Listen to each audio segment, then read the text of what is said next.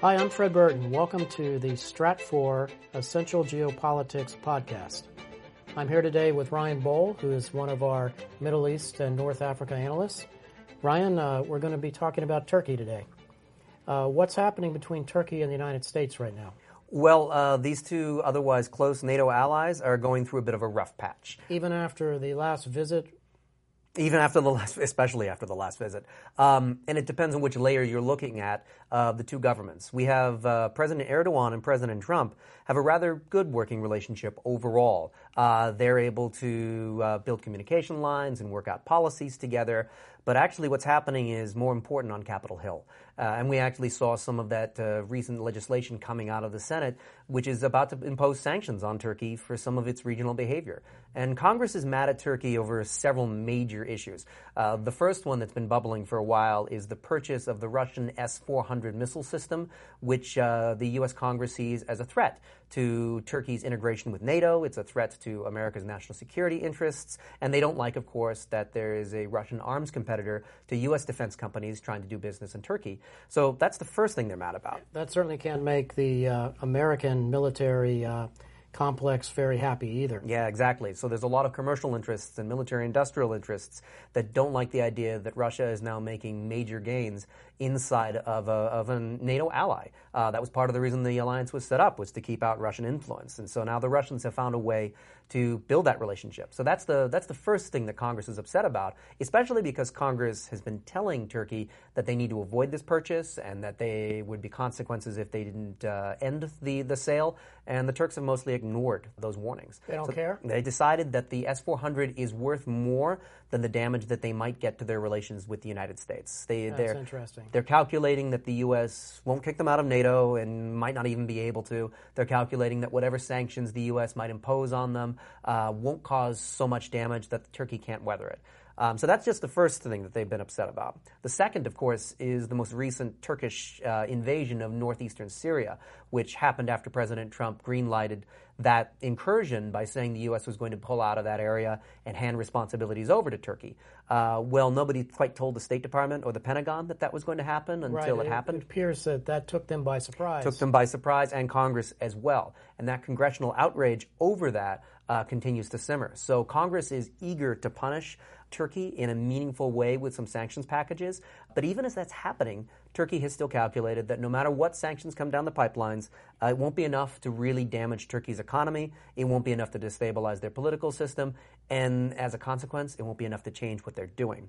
So they're chasing their own imperatives in the region, the idea of keeping northeastern Syria under their influence, while the Americans are chasing their imperatives, which is to ward off the Russians and to make sure that their partners in northeastern Syria are protected by American military might and by American influence. And those imperatives are clashing at this moment.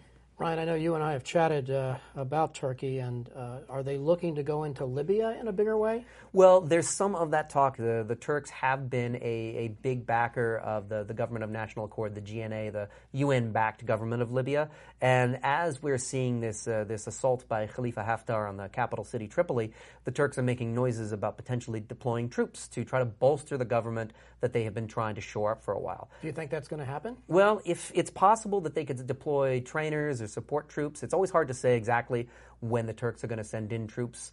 We shouldn't foresee a major military invasion, nothing on the scale of Syria. But the idea that the Turks would upscale some of their support, which is already ongoing in that area, and increase their level of support for that government, that's quite realistic at this moment. Yeah, I don't see a lot of people wanting to rush into Libya for a range of different issues. So is it almost better to allow the Turks to go in and play?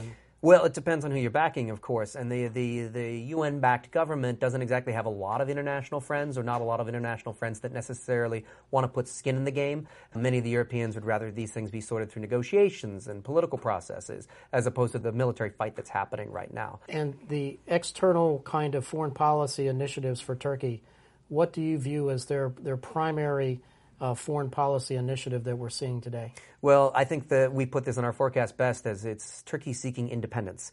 It no longer wants to function simply as an ally of NATO. It no longer wants to see itself as just a Western ally that needs to carry out Western interests. It wants to chase Turkish interests in a way that it hasn't for many, many decades. And in doing so, it's looking for things like keeping the Kurdish separatist problem under control, in spite of the fact that Kurdish separatists like the YPG are essential American allies against the fight against ISIS.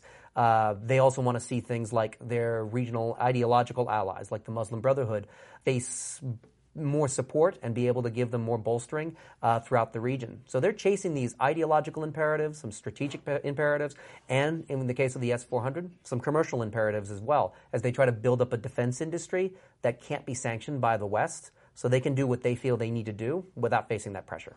For our folks that are listening or watching for the first time and really don't know much about Turkey and want to look at it for 2020, what would be the one kind of thing that you are watching is a tripwire for us here at Stratfor?